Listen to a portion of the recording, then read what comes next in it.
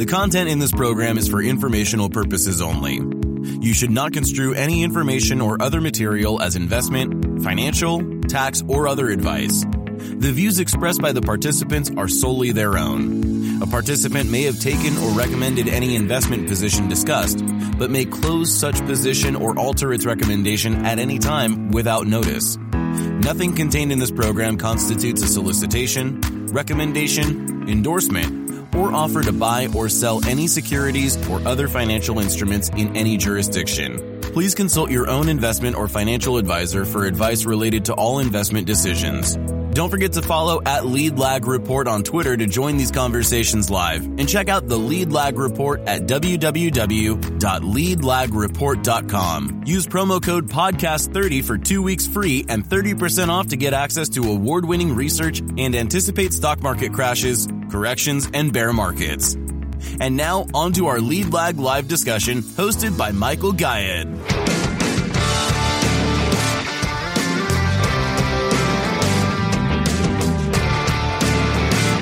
My name is Michael Guyett, publisher of the LeadLag Report. Joining me for the hour is Samantha LaDuc, Jack Gamble, Kashyap, Sriram. Samantha, introduce yourself to the audience. I'll go to Jack afterwards. Super. Greetings, everyone. My name is Samantha LaDuc. Yes, I'm founder of LaDuc Trading, and I'm a macro to micro analyst, educator, and trader.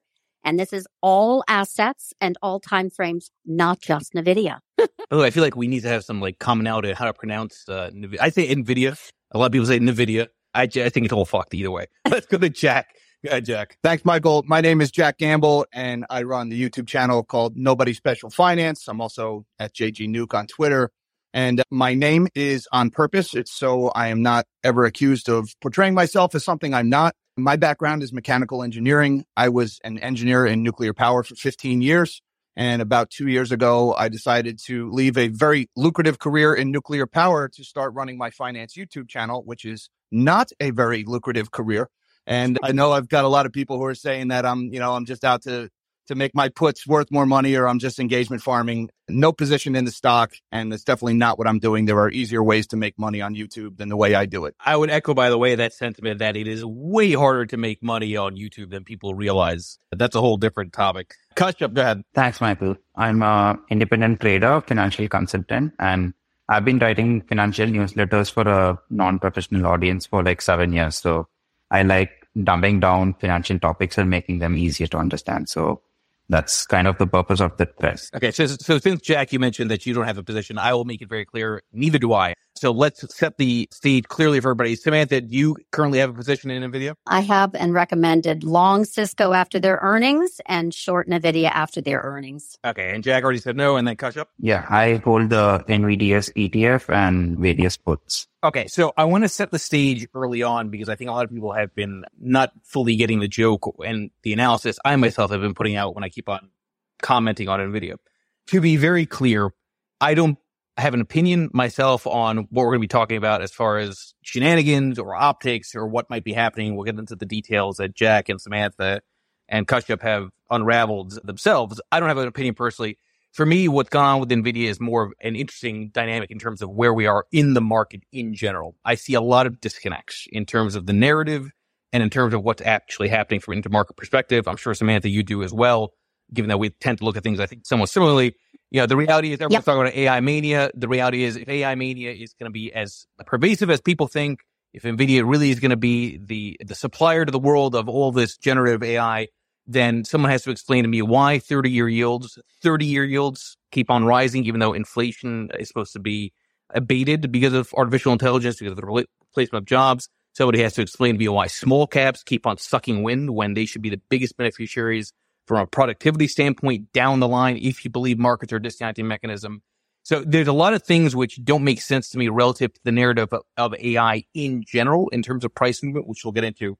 But that's a conversation for a little bit later. I want to get right into, Samantha, your post, which got Jack's thoughts running around what's gone on with the earnings beat. Explain from your vantage point what's gone on with the last earnings release and why it was a red flag for you. Well, I already had this trepidation into the Nvidia earnings, which was on the May beat. Prior to that, institutional desks were just excited about it and wanted it before earnings.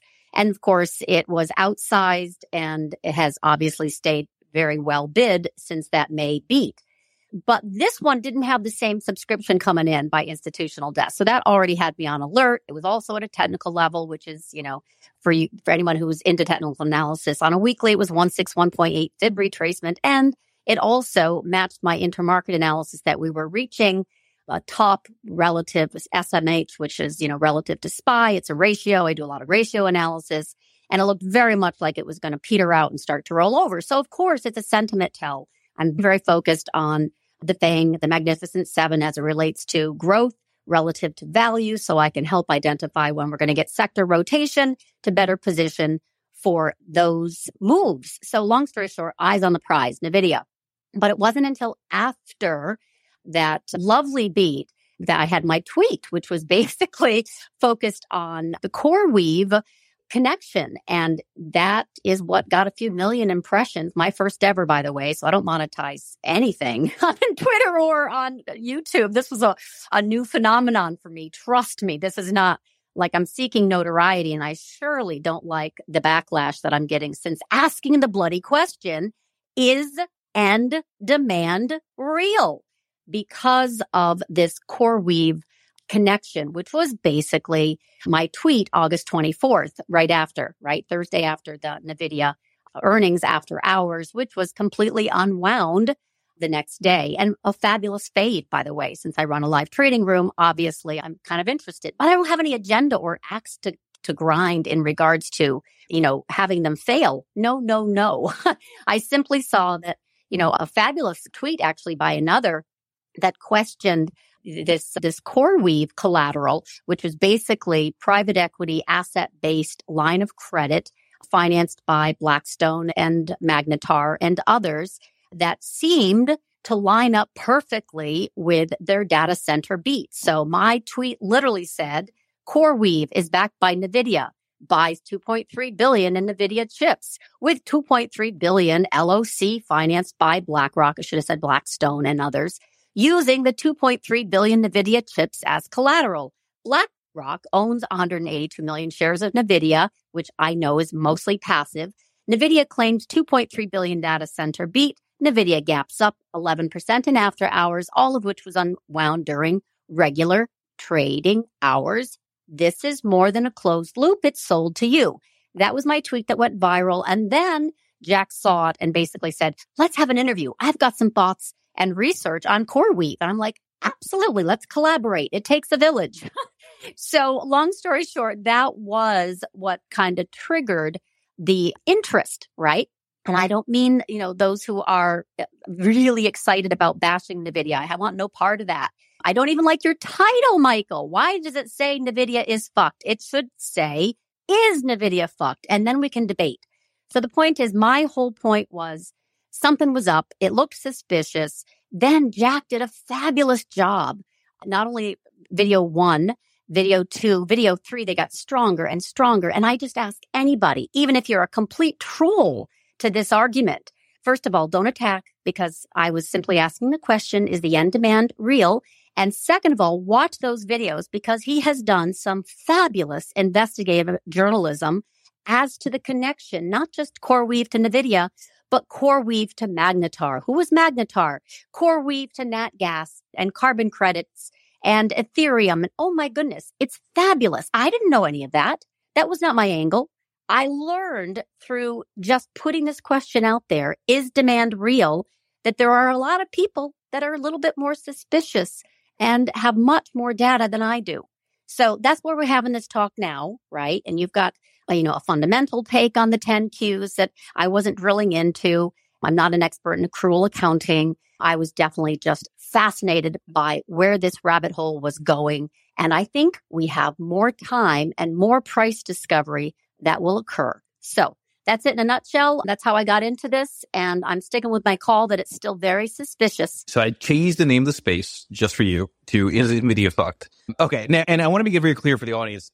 I even sent a direct message to each of these three up here saying, I want to make sure that this does not come across like it's some conspiratorial take. Okay. I don't believe that what's gone on personally with Nvidia has anything to do with fundamentals at all, beats, whatever it is. I do believe that there's a human mania aspect to this, no different than what we saw with crypto in 2021. I've said that very publicly in the past.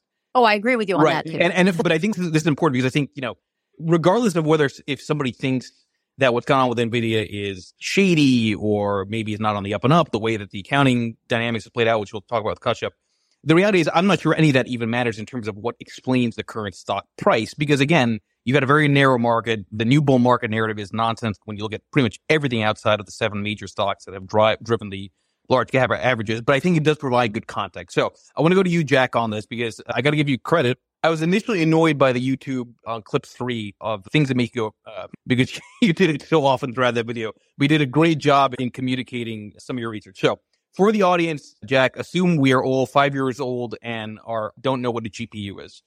What are some of the things that you uncovered that made you go when it comes to NVIDIA? Okay, so let me get a little bit of irony out of the way. All of my videos that I did were produced using an NVIDIA RTX 3090 graphics cards for my computer. You damn hypocrite. What are you doing? Because they're awesome chips. These things are great, okay? And the most common criticism I've run into for my videos has been, I just don't understand the tech. All right, I just don't get it. All right, people calling me boomer. Okay, that's hilarious. The tech is awesome. I'm not arguing with the quality of the technology. And, I'm sitting here staring at this GeForce light in my face every day as I work. So yeah, I get how great they are. But you know what? The internet was amazing technology. It was groundbreaking and it revolutionized the whole world. And that didn't stop the dot-com bubble from bursting. All right. So please don't mistake my work and my criticism and my suspicion for a condemnation of the tech. The tech is incredible. All right. No, I'm not challenging that. The business practices are highly suspicious. And I started looking into CoreWeave based on Samantha's tweet, which got the gears turning. That was my initial take because I was blown away, like everybody, by the earnings beat. It was amazing. And I am a self-confessed perma bear. I know that's an insult to most people. I try to wear it on my sleeve. My own biases are there out for everybody to see. And I warn people about it. And I say, go consume content contrary to my position and make up your own mind. But the first thing I did with CoreWeave, I went to their website and I say, who are these people? All right. Because they come out of nowhere and now all of a sudden they're the next big thing. I want to know who they are. So I start looking up their names. I look up their founders and their board of directors and I go to their LinkedIn pages. And the first thing I see is that 2 of the 3 founders used to work together at a hedge fund. The third founder was a commodities trader. I said, okay, well, right away, these guys are not techies, right? These are not your socially awkward last one picked at gym class who makes this technological breakthrough and becomes a billionaire story that we love to go watch the movie a few years later and it's so entertaining. That's not these guys. These are Wall Streeters. All right, so that was my first, I don't want to say red flag, but my first suspicion was there. And then I went a little further back in their LinkedIn and I found the common denominator of NatSource, which I had never heard of before. And so I looked into NatSource and I saw carbon credits. And right away I said, oh, okay, big red flag there because I know carbon credits has been a hotbed of financial crimes in the past. And it turns out that NatSource was one of the biggest players in the world for carbon credits. Jack Colgan, who is currently on the CoreWeave board of directors, who was also on the board of directors of Hudson Ridge Asset Management, the CoreWeave guy's former hedge fund. Jack Colgan was also the CEO of NatSource. And he was the founder of the International Emissions Trading Consortium. He was the biggest name in carbon credits. And that was my first suspicion. Okay, these are not tech guys. These are financial engineers. And that's what really made me start digging. And Michael, this all happened in a span of 3 or 4 minutes. This series of Googles and everything. This was not a deep dive. I was not sequestered for months. The room didn't stink because I wasn't eating or drinking, right? This cursory glance through Google, this information revealed itself plainly. Nobody has bothered to look into these guys. That's the most shocking thing about all of this. Okay. Now, in fairness, right? And I hear you. I'm not disputing what you're saying. In fairness, a lot of people start businesses in industries that they don't have any core competencies in, right? They see an opportunity and they want to allocate to. And obviously they're smart guys. They have been around for a while. I understand the link to what they did in 2008. That's, I don't dispute anything you're saying on that end. The question then I think is going to be, is there some kind of manipulative or some kind of very sort of negative intent in terms of CoreWeave and Nvidia may be choosing them as a possible winner, assuming that their business is real? I'll be honest, when it gets into questioning intent, all right, first of all, Nvidia does have a history of making materially false statements in financial disclosures. All right. Their CFO, somebody just sent me the link this morning. I was blown away because I didn't dig this up in my research. Their former CEO was accused of financial fraud by the SEC for deliberately misrepresenting earnings. She understated the cost of goods sold in their April of 2000. This is going way back now, but Jensen Huang was still CEO back then. Their CFO, and there's a link in the comments to this space if anybody wants to check me on this, their CFO made materially false statements where, in order to understate the cost of goods sold, she negotiated 2 agreements. The first was with one of her suppliers to undercharge for chips that they were buying in that quarter in order to lower their cost of goods sold and make them appear more profitable. And then the second agreement was where they would overcharge Nvidia in the following quarters to recoup that money. And she did not disclose that second agreement about how they'd be overcharged later. She withheld that information from their independent auditors. And so she made materially false statements in financial disclosures. And of course, she settled with the SEC without admitting any wrongdoing. She was ordered to pay $671,000 to the SEC, admitting no wrongdoing. All right. But Jensen Huang was CEO. Did he not know that his CFO had made materially false statements that inflated the quarterly earnings by 15%? I think that's a little hard to believe. And if you do believe that, then what does that say about Jensen Huang? And if you don't believe that he didn't know, then you have to believe that he did know and he did nothing to stop it when he had the power to. And what does that say about Jensen Huang? All right. And actually, they have done this recently as well. So I'm looking at an SEC letter dated 15th June of this year, where the SEC is asking them, like, this is the phrase. Also, if you continue to discuss the changes in segment gross margin, such as on the bottom of the page 42, please revise to include quantification of the cost of revenues by segment so that investors can better assess the significance of the items disclosed in the narrative. So this is part of an SEC letter sent on 15th June, and it goes further. So there's another paragraph where it says, please tell us if you offer these cloud services in connection with the sale of other products or services. If so, please tell us and revise Note 1 in future filings to disclose how you recognize revenue for the provision of multiple offerings to one customer and your accounting for any multiple performance obligations within customer contracts. So this is recent. So definitely the SEC is looking at their disclosures. And Kashyap, maybe just because I don't want you to necessarily go through the whole thread, which got a lot of viral play as well. I'm sharing at the top of the list here, but lay out the fundamental accounting work that you've done that maybe explains why the number was so surprising. Again, I want to keep emphasizing this point. I myself don't believe that this explains the stock price movement the last several months. I think this is classic mania, classic, bubble type behavior. It's a story everybody can relate to. Everybody understands AI, at least conceptually. They can envision it. They can see themselves getting fat over it. I don't think that's what explains the demand in the price. And obviously there is real demand for these GPUs, but talk about some of those dynamics you kind of uncovered in that thread. Sure. So yeah, even I would go with saying that it's partly animal spirits, but then if you did not have these recurring earnings beats and revenues growth, then you would not have had the animal spirits continuing for so long, right? There's only at some point if sales slows down, then the multiples are going to contract, especially with interest rates rising. So they have to keep the revenue numbers going up in order to continue this for as long as it has. So with that caveat, I think I would agree that this is partly just an AI bubble, which is just making these stocks go up. And so from the accounting point of view, my starting point was just the fact that they reported this huge revenue beat in their Q2. Now, usually what happens is the consensus estimates come pretty close to the target, because when a company is going to have a huge beat or a huge miss, they tend to either warn the analysts in advance or they just put out a press release warning about a profit beat or a earnings miss. So in Nvidia's case, it looked like the analysts didn't see this coming because the consensus estimate was just 11.04 billion and the beat was huge, like 13.51. So This usually doesn't happen, especially for a company that's well followed by analysts. So that got me thinking about maybe there's something else up here. And that started the whole going down the rabbit hole.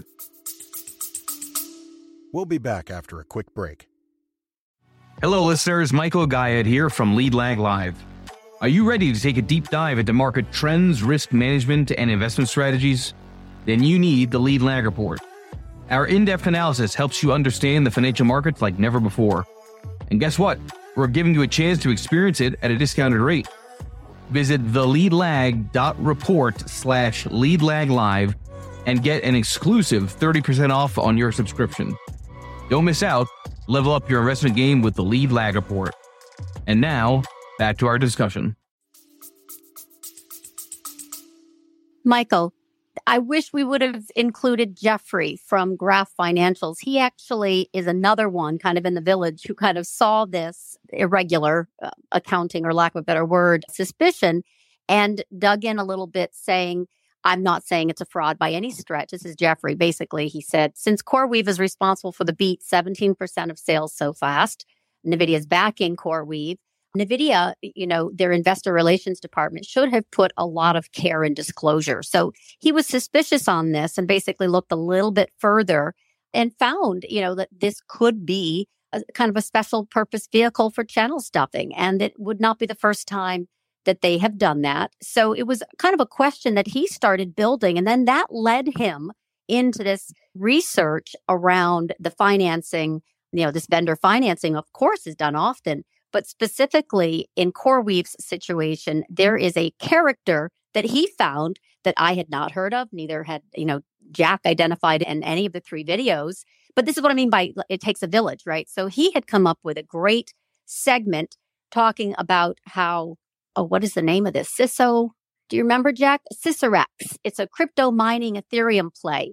So CoreWeave, he discovered through transactions, had a history of dumping GPUs at a loss to the investing public by contributing, these GPUs to TTM Company, which was basically a reverse merger of Cisorex, and then dumping the shares of Cisorex, which was a crypto mining Ethereum play. So he went in and found those transactions. So it's all, again, just kind of the community going, let me look into this. Some because they're investors in Nvidia, and this might plant some doubt where there are no analysts, as you have, followed, that have a sell rating on Nvidia.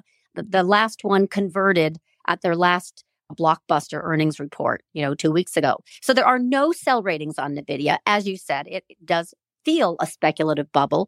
But all I thought was fascinating was this CoreWeave character coming into the story. And Jack's due diligence, Jeffrey's due diligence, the fundamental take aside, there is some reason Magnetar's involvement as a strong backer early and often. There's just some reason to pause and be skeptical. And just ignorance is not bliss. Investors need to know this. They should have had this in their disclosures on their earnings report, period. Full stop. Before we go into Jack, I want to get Jay Goldberg in here. Jay's got some interesting thoughts on AI. And Jay, I don't know too much about you, but I saw a couple of interesting posts from you. So maybe just introduce yourself to the audience and talk about some of your expertise and maybe some of your initial thoughts here. Hi, good morning or good afternoon, everybody. Yeah, I'm Jay Goldberg. I'm a former sell-side analyst, but I've been working inside of chip companies in finance teams for many years. I left the street about 10 years ago, and I've worked for a bunch of other chip companies. And I follow the space pretty closely. And, I've done a lot of work lately on AI and the growth of compute and the changing needs of compute. And so I'm pretty familiar with this story. Do you get a sense that the hype is justified from your experience? And if it is, why is it seemingly so concentrated where there's no sort of ancillary halo effects on other places? Just structurally, there's a big change taking place in compute in the data center market. There's big demand. AI is a very important trend in terms of how big software companies, small software companies are going to do their compute, the kinds of compute they're going to need. And Nvidia is very well positioned for that. They have a leading market share in all sort of the critical subsegments around AI. And there just aren't any good alternatives for a whole bunch of reasons that we don't, need to get into. It's not just good products, but there's a whole ecosystem they've been investing in for many years. Now, to your point, to everyone's point, is it a bubble? Is like everyone going AI crazy? Yeah, 100%. Like, I don't understand these valuations. There's just so much sort of mainstream chatter about AI. I think it's kind of misunderstanding the opportunity. It's really overblowing it, but it is a real trend. And we can debate like what the value of Nvidia should be, what the right multiple is, but like there's no getting around the fact that there is very large, very significant demand for Nvidia GPUs. They're executing incredibly well.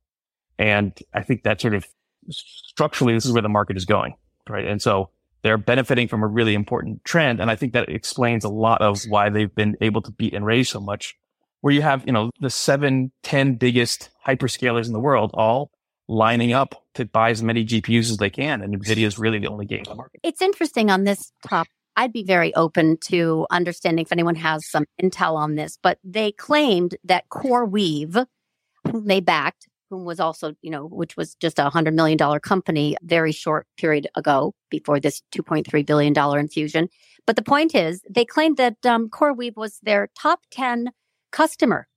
Has anyone ever heard of any reports on who their customers might be? Because the CEO did a CNBC interview just a few weeks ago in August, and they named 3 that are absolutely fluff companies.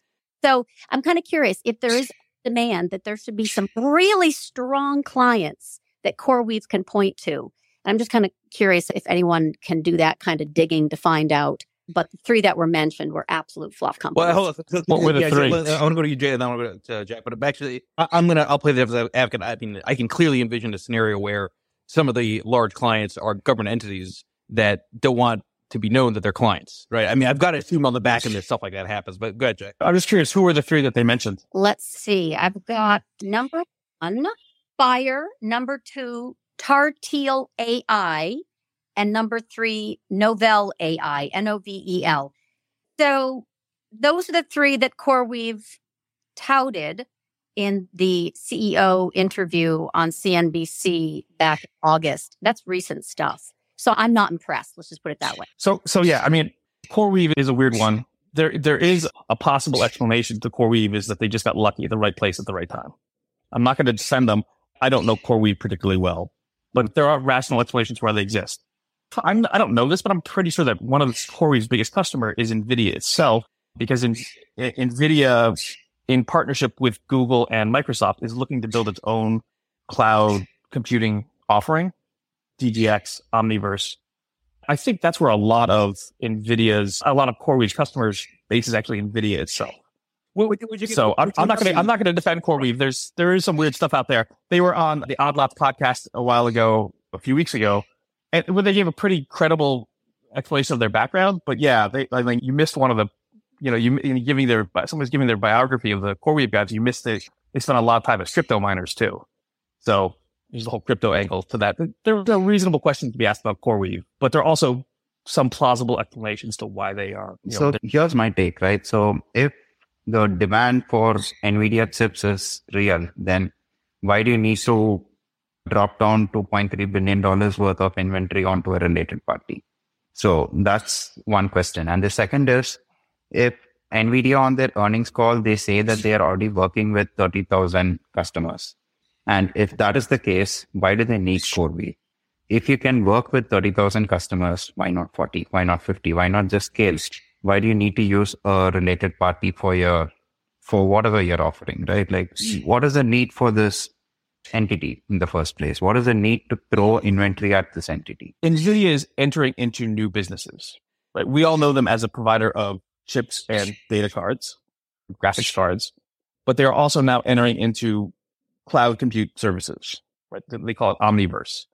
They're entering into a bunch of hype of software related businesses that are actually very compelling and very, I would argue, strategically important for them. But it requires them to build out data centers, right? Traditionally, chip companies don't build data centers, and NVIDIA is trying something new. I think it's very common in the hyperscale data center space to work with affiliates like this, right? Google, Amazon, AWS doesn't necessarily own all the buildings they run AWS in. They will hire third parties. They will co-invest with people to build out data centers. Right, And, but Nvidia already has the DGX cloud, so why not scale that? Why use this entity instead of directly scaling? They have the product called DGX Cloud, but that's not the same thing as actually running a cloud service. You need to buy a data center and fill it, and somebody needs to run it and make sure everything's plugged in and the air conditioning's working and stuff like that. And I think that's where CoreWeave comes into this. Is they're doing the sort of physical day-to-day operation of the data center, which is a business that, Nvidia doesn't know well, and neither does Amazon and Google, who've been doing it for a lot longer. But these are not tech guys, right? These are finance guys. Like, if you're going with someone to operate your data center, you would choose someone who is knowledgeable about tech. So that's why I mentioned this Odd Lots podcast. According to CoreWeave, their history is they started out in the data center business running Ethereum mining, which I get is not like a great mark on their resume. But that's their explanation. They've been running data centers for the last 7 or 8 years. It's a stretch, but they need to say something, right? Jack, go ahead. I'm chopping at the bit here because I took almost an hour to tell this story with the 3 videos combined because it is so complex, and I had to tell it so carefully because people have such short attention spans, and that's, Michael, why I had to use the song. Somebody mentioned the crypto thing a second ago, right? CoreWeave guys were in the cryptocurrency before they started, that were Atlantic Crypto Corp, all right? And it was a few days after they changed their name. Actually, it was 2 weeks from the time they changed their name from Atlantic Crypto Corp, a company that had previously managed a $1 million cap raise. And 2 weeks later, Magnetar Capital gave them $50 million. All right. Now, before that, they were carbon traders. Now, I'm open to suggestions, and this is an open call to anybody out there listening. Can anybody tell me what the common denominator between trading in carbon credits and mining cryptocurrency is?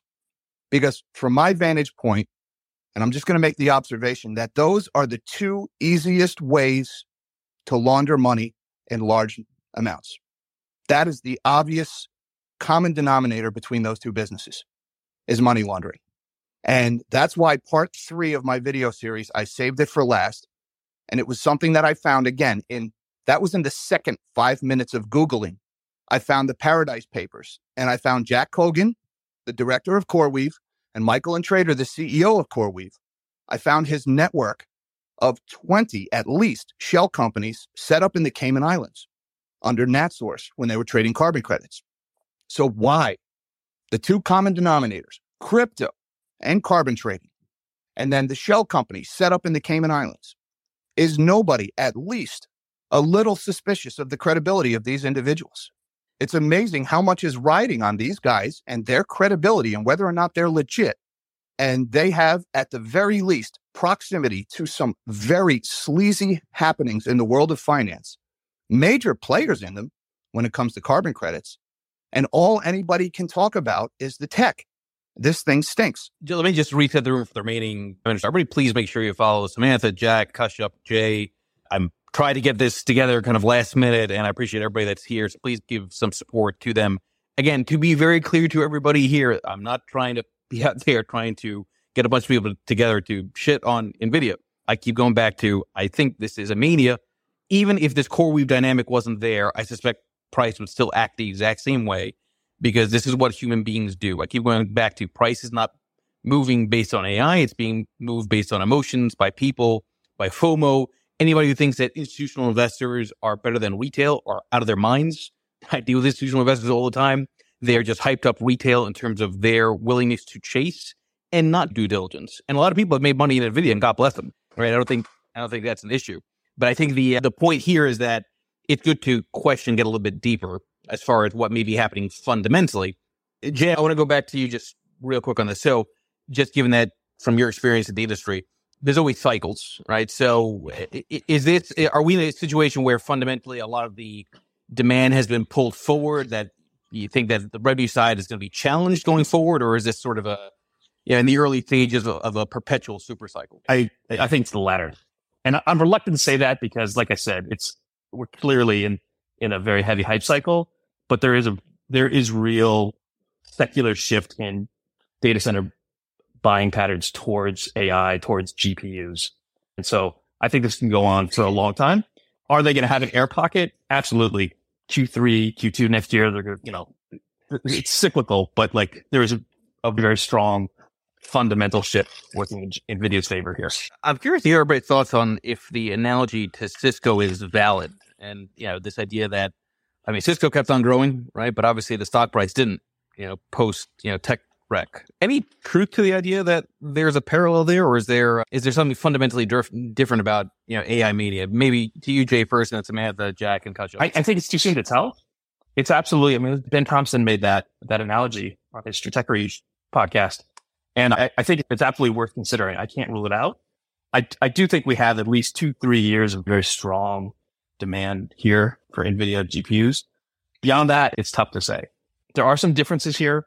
Cisco had a lot more competitors for a long time that bled out the value, but I think there is still plenty of growth, certainly in the near, call it, year or two. There is sufficient demand out there that gives NVIDIA some room to grow into this kind of crazy valuation. Right. Of course, that would imply that if it's going to grow into the valuation, it has to either, move up a lot slower, go sideways, or actually go down, right? You can't have a situation where it grows into its valuation where the pace of the growth of the share price is more than the valuation growth. I think that's where I keep going back to. It's less about the fundamentals and more about kind of human behavior that's happening here.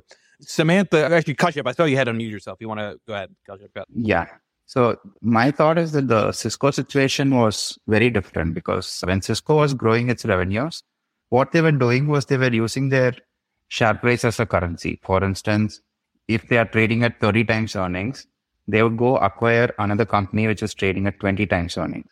And the earnings of that company get magnified in Cisco's multiple, right?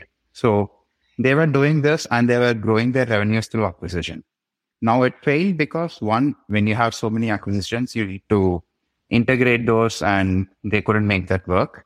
And two, the tech bubble burst. So it just revealed all the bad acquisitions that they had made. But in NVIDIA's case, the revenue growth is because of increased gross margins and because, of course, it's a genuine bubble. And if you believe my explanation for why the revenue has grown, then there's that. So I think it's a different comparison. It's not similar in any way, the way they have grown their revenue. Samantha, I'm going to go to you and then Jack afterwards. This question of NVIDIA as a, let's call it a systemic risk to the stock market. Forget about AI fundamentals. I have brought up that argument in the past.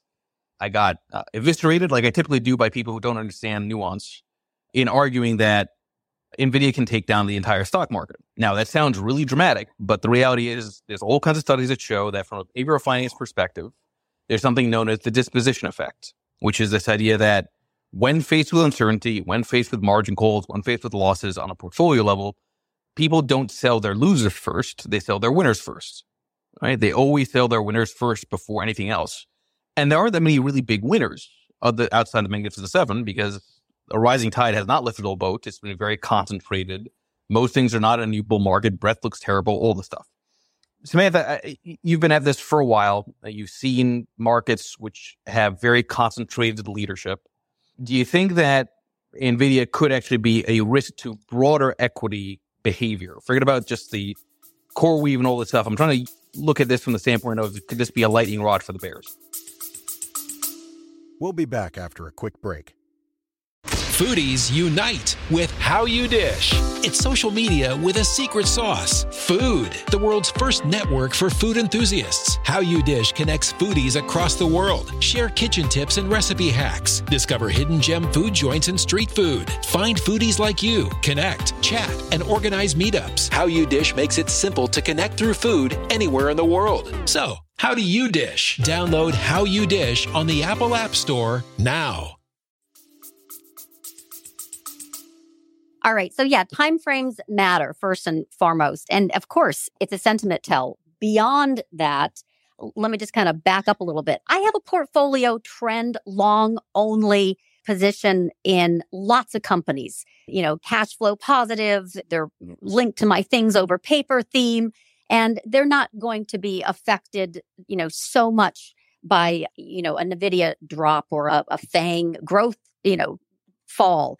It's timeframes matter. This sentiment of Nvidia and Apple will always matter. I mean, they're successful for really good reasons.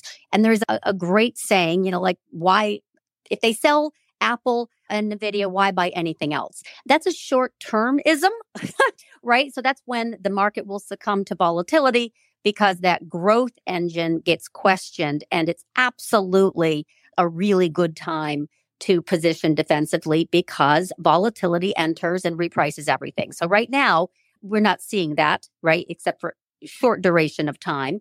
But as it relates to Nvidia, like in the Cisco example, I just, in fact, retweeted something that I had put out on September 2nd. There's valuation, then there's income, right? You can see my charts where Cisco is just now trying to make it back up into a healthy position on price, but income's been growing steadily since 2000. Revenues, in fact, quadrupled in the years following 2000, but it didn't make a dang difference to their price action, where it got the exact flip right now with Nvidia. And they have had some very large drawdowns, right? 50, 65%. My point is right now, it's, of course, priced for perfection. That's been my term on Nvidia, but also the market. We don't have a trigger for rolling over yet. We've got lots of opportunities for them. But until we actually sell, and I do mean under the surface as well as the indices rolling over and Nvidia gets really tested, we're not going to be right? So your expression might be very strong that Nvidia is fucked. I simply said I'd rather be long Cisco, short Nvidia, because I think this is obviously going to succumb to some doubt. And that doubt can actually create some selling underneath. So, and then there's an air pocket that comes up afterward. But for right now, yeah, I absolutely have eyes on the prize because as a sentiment tell, this question that I had in Nvidia had such an overreaction. In other words, is the end demand real? When I asked that question after that, CoreWeave expose on Thursday following the Nvidia earnings, I got some rage directed at me. You might be used to it, Michael, but I'm not. I really consider myself like I want some balanced views here in looking at the bull and the bear picture. I simply don't see this valuation. I simply see that it's priced to perfection. And then I saw this heavy suspicion in CoreWeave, which Jack did a phenomenal job of following through. And no one can, unfortunately, convince me otherwise until you really show me the clients of CoreWeave and that this is not a Valiant. Like, in other words, if anyone remembers, really, this is kind of more akin, forget Cisco. Much of the growth from sales to Philidor, anyone who remembers that, they were a mail order pharmacy that Valiant helped establish, fund, and subsidize. Now, Nvidia invests in a lot of players, right? Medical device, imaging, CoreWeave. There are lots and lots of stakes that Nvidia takes and partnerships. But this is just a little bit different because of the cast of characters with CoreWeave and Magnetar and such. Anyway, the orders that were filled by Valiant, they were improperly recognized as revenue, right, relating to these Philidor sales. And they did not disclose that unique relationship in the same way that Nvidia hasn't disclosed that relationship with CoreWeave to investors. That's my beef. And those are risks that later came out in SEC filings. And Valiant ended its relationship with Philidor and then had to restate their 2014, or I don't remember what year it was, financial statements, but 2 years later. And when that happened, the price just dropped like a rock. That's what I mean by the air pocket of risk. It takes a while, people. Just because they're down 4% today does not mean that I'm right. It means that there is reason to think carefully about the company that Nvidia keeps and what is happening with their investor relations, and specifically, who are these players that are, bottom line, contributing some very large, helping to contribute to a revenue beat that Nvidia may not have really earned. If someone's nearby the area where their office is located, I think it would be a good idea to just drop in and see if these guys are really there, whether there's any activity at that address. And that should give some clarity on who the CoreWeave guys are. Yeah, and Jay, I'm going to assume that you're going to argue that, again, the demand is there. And I'm with you on, I think, a lot of the arguments. The question, I think, is ultimately going to be sustainability evaluation, growing into it, as you pointed. I'm going to assume you don't have a position, Jay, but if you were in a position to have a position, would you have a position? That's a lot of positions I just said. in Nvidia at this point, given everything that you know about the industry? And then I'll go to you, Jack. It's Jay. So real quick, I absolutely do not have a position in Nvidia. I do tend to view it pretty favorably, but it's expensive, right? And I on my own podcast last week, I was joking, they're gonna miss at some point next quarter, or a few quarters down the road, and I'm looking forward to that because then I can buy it. I think it's in a pretty good position. It is expensive, but they have so much strong demand going on here. Now, I think that's separate from what's going on with CoreWeave. I don't think CoreWeave is the sole reason for their massive beats. And CoreWeave, to the extent that I just looked at their website, I know a little bit about them, but they are a legitimate company. To your point, Jack, earlier, they absolutely do. One of those companies that you mentioned, of their 3 customers from last year, one of them is actually a subsidiary of HP that does IT services for the government. So I think that speaks to why some of their customers are not so well known. But they have other real customers now on their website. CrowdStrike, real company, a lot of security companies. They have AMD, Epic Games.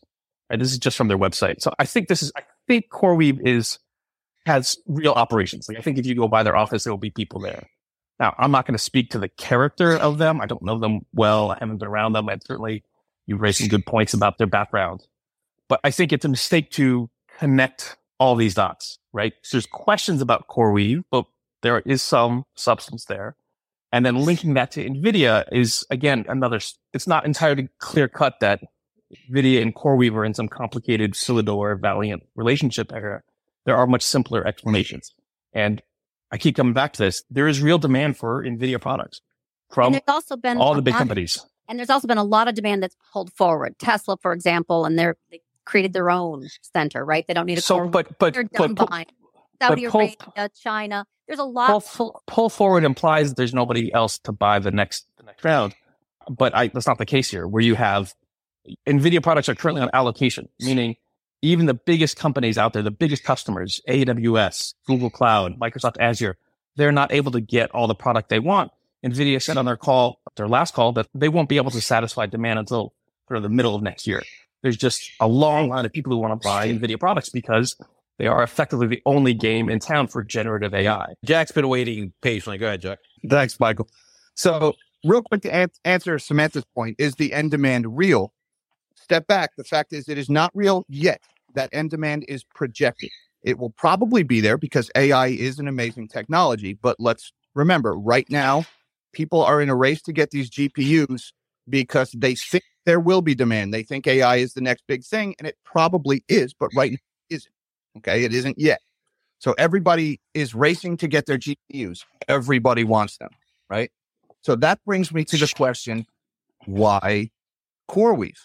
Why are they selling them to CoreWeave? As far as I can tell, the only special thing about CoreWeave is that NVIDIA will sell them chips and that Magnetar Capital will give them money to buy them with.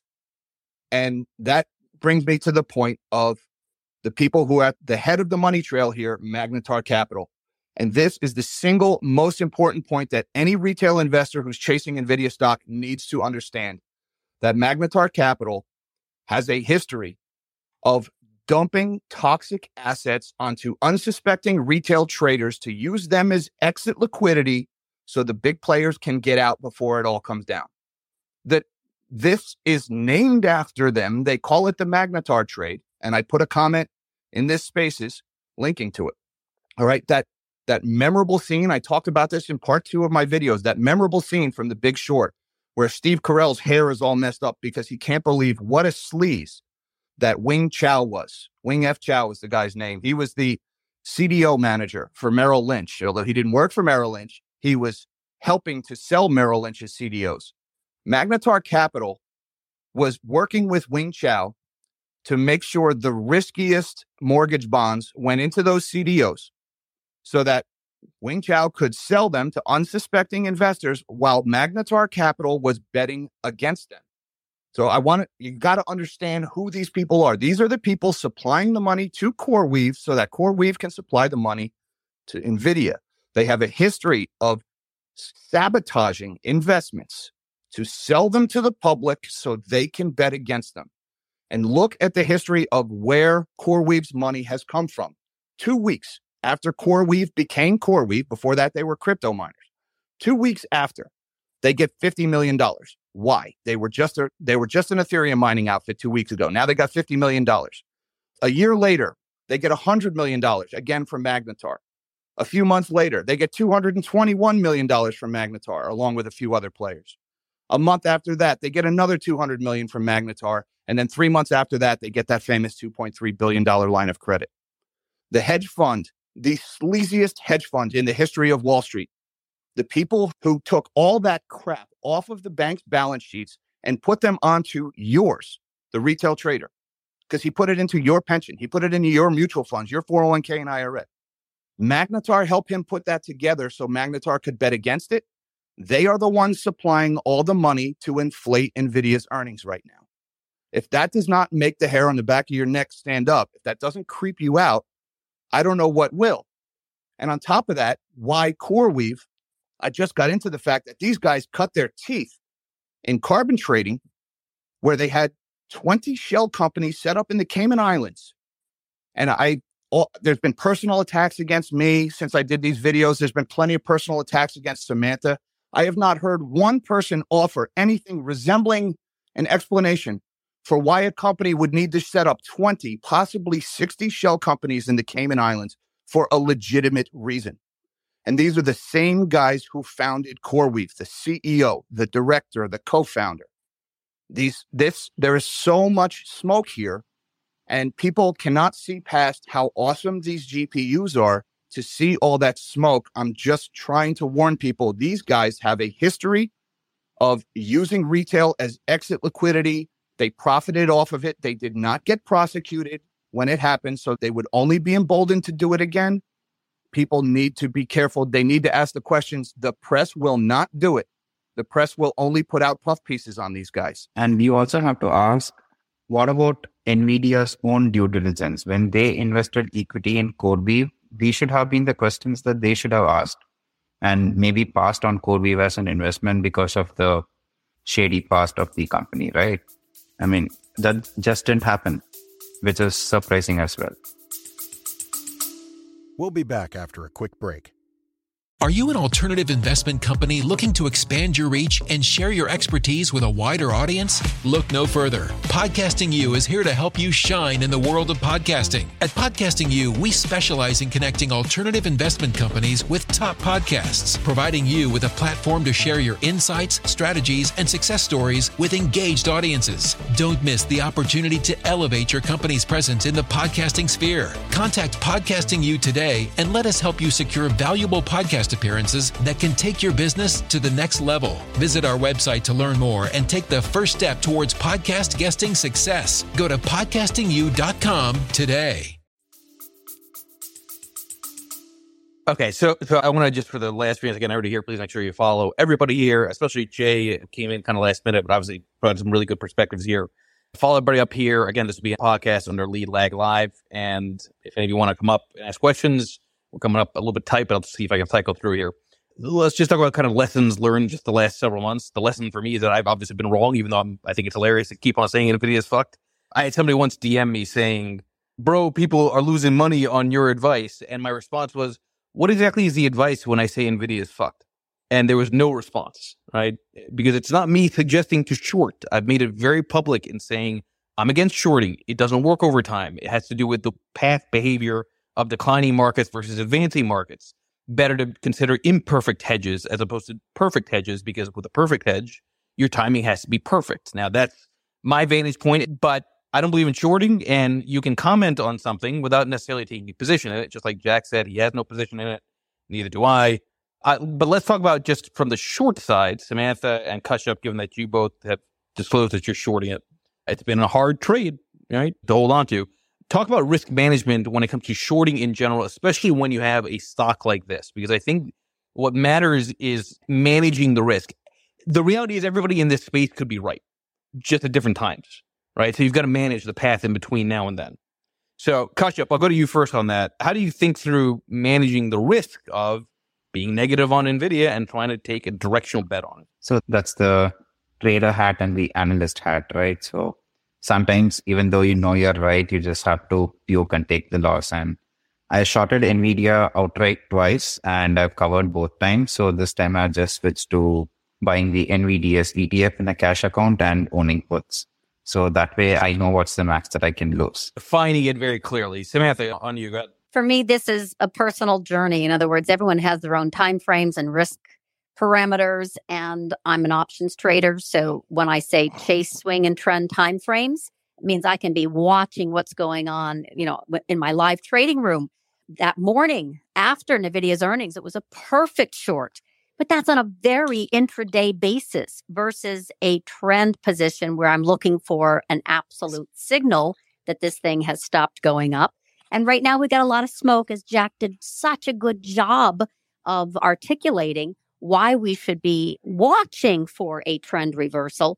But ultimately, this is really just, you can be an active trader and not have to be sunk in some big investment short that isn't working. Like I mentioned, a pair trade, long Cisco short Nvidia. So that's more of a swing trade versus, kind of intraday trading something on a much shorter duration. And again, using options as a risk-defined trade. So I'm all over that. I only do trend trades that are long, by the way. So my portfolio is only long trends. And they're very much matching what you and I, have talked about before. Lots of sector rotation stuff, right? And macro themes. So long story short, how I manage risk is going to be very different from someone else. And the tools that I use to, manifest that trade and the time frames. I think the bigger message here isn't managing risk on a shorter duration. It's the investors who have a lot of profits on the table if they're long-term Nvidia investors. And there's nothing wrong with taking some off as we kind of get into this, kind of elevated valuation and some very strong questions about the company they keep. And I would say just eyes wide open. We don't have the whole full story of this yet. And I love how the community, meaning FinTwit, yes, they can be very nasty, but they can also be very supportive, and they can also DM us with more information. And by the way, this story is really just starting. So I love the work that Jack has done. I'm still with my call. I'm not, wavering that I think this is suspicious. But ultimately, this can take, like a Valiant, 2 years to manifest a crash if it's true. So right now, I kind of want to end on that going, watch the videos. If you're just popping into this space that Michael has hosted, thank you very much for that, by the way, although I have issues with the title. I really think that the 3 videos that Jack did are just thought-provoking. And only thing I can do as a risk manager, both for my clients and what, small following I have on Twitter and YouTube, is to help you think about your risk and your timeframes. So I hope that helps. And again, thanks for hosting this. Yeah, I told you I'm muted. And then we'll end up with Jack. Go ahead, Jack. Yeah, I'll just say this is, let's not rush to conflate NVIDIA and CoreWeave. They're separate companies, right? CoreWeave is private. NVIDIA is big public company. So let's not conflate the two.